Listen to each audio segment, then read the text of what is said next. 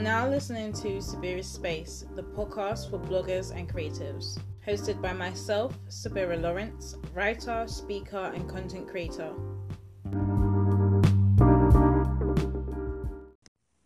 Hey!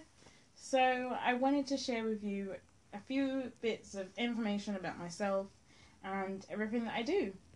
So Sabira Lawrence is me. It is also my brand, my name for everything. I wasn't sure what to name my blog when I first started, and I was like, let me just write my name. Let me just do that.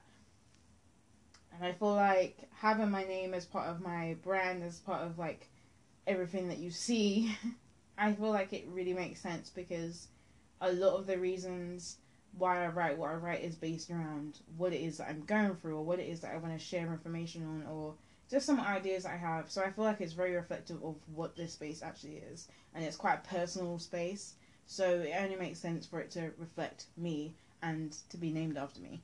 So my blog is 5 years old, and I started because I wanted to share my thoughts on race and injustice, and that kind of just led me on to speak about a bunch of other topics.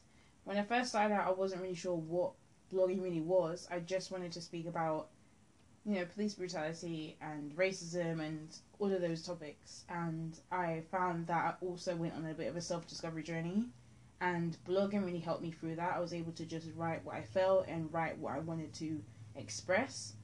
And it just helped in the long run, because I was able to communicate myself better, and I was able to have conversations with people that I wasn't really able to have before, because I wasn't sure how to even bring it up or what to say. And I felt like because I had posted a blog post about it and friends and family had seen it, it kind of broke the ice and made it easier to communicate. So I've used my blog as not only a space to kind of express myself, but also as a means to kind of build better relationships with people.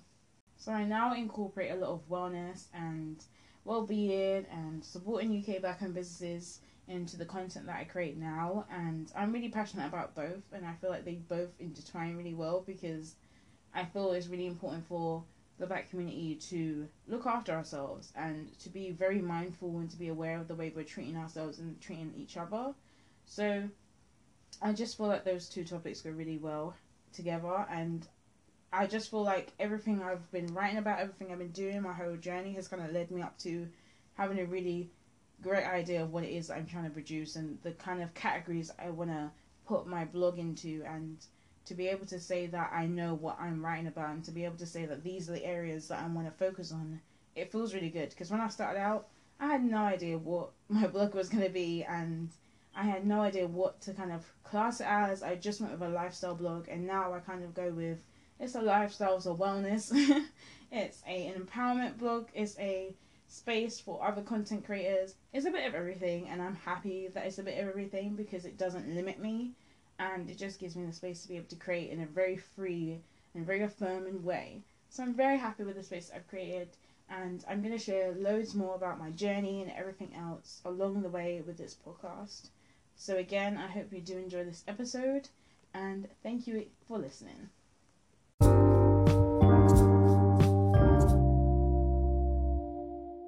So what does it mean, and what does it look like to just start? We hear it quite often, that we should just start our products, we should just start our platforms, we should just start our blogs, we should just start whatever it is that we're trying to get started.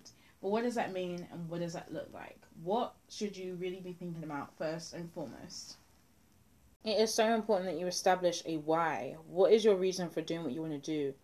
Whether it is for fun, or if it's for the ideal business that you have in your mind, whatever it is, it's important to keep that at your forefront. It's important that you know why you're doing what you're doing, because there are going to be challenges, there are going to be things that are difficult. But I think when you're starting out, the most important thing to focus on is why, and also what can I do right now in this moment.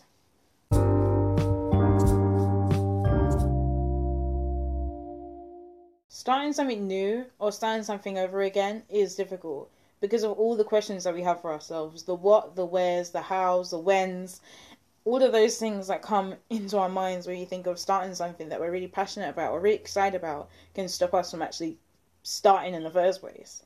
But yeah, like I said, it is important to remember why. It is important to also use what you have. And it's also important to remember that you can't start unless you start. So it's important to just start something, to put something down. Whether it's to create a page, wherever it's to just get that app, make sure it's yours. Make sure that you've got your name for your blog or your YouTube or whatever it is. Come up with something. Make a first step. And even if you have to write down a plan in terms of Tuesday, I'm going to come up with a name. Wednesday, I'm going to come up with my first idea for the piece of content I want to produce. Thursday, like, think of things that you can do. Think of things you can do right now, and then try and make that happen. And that is you starting.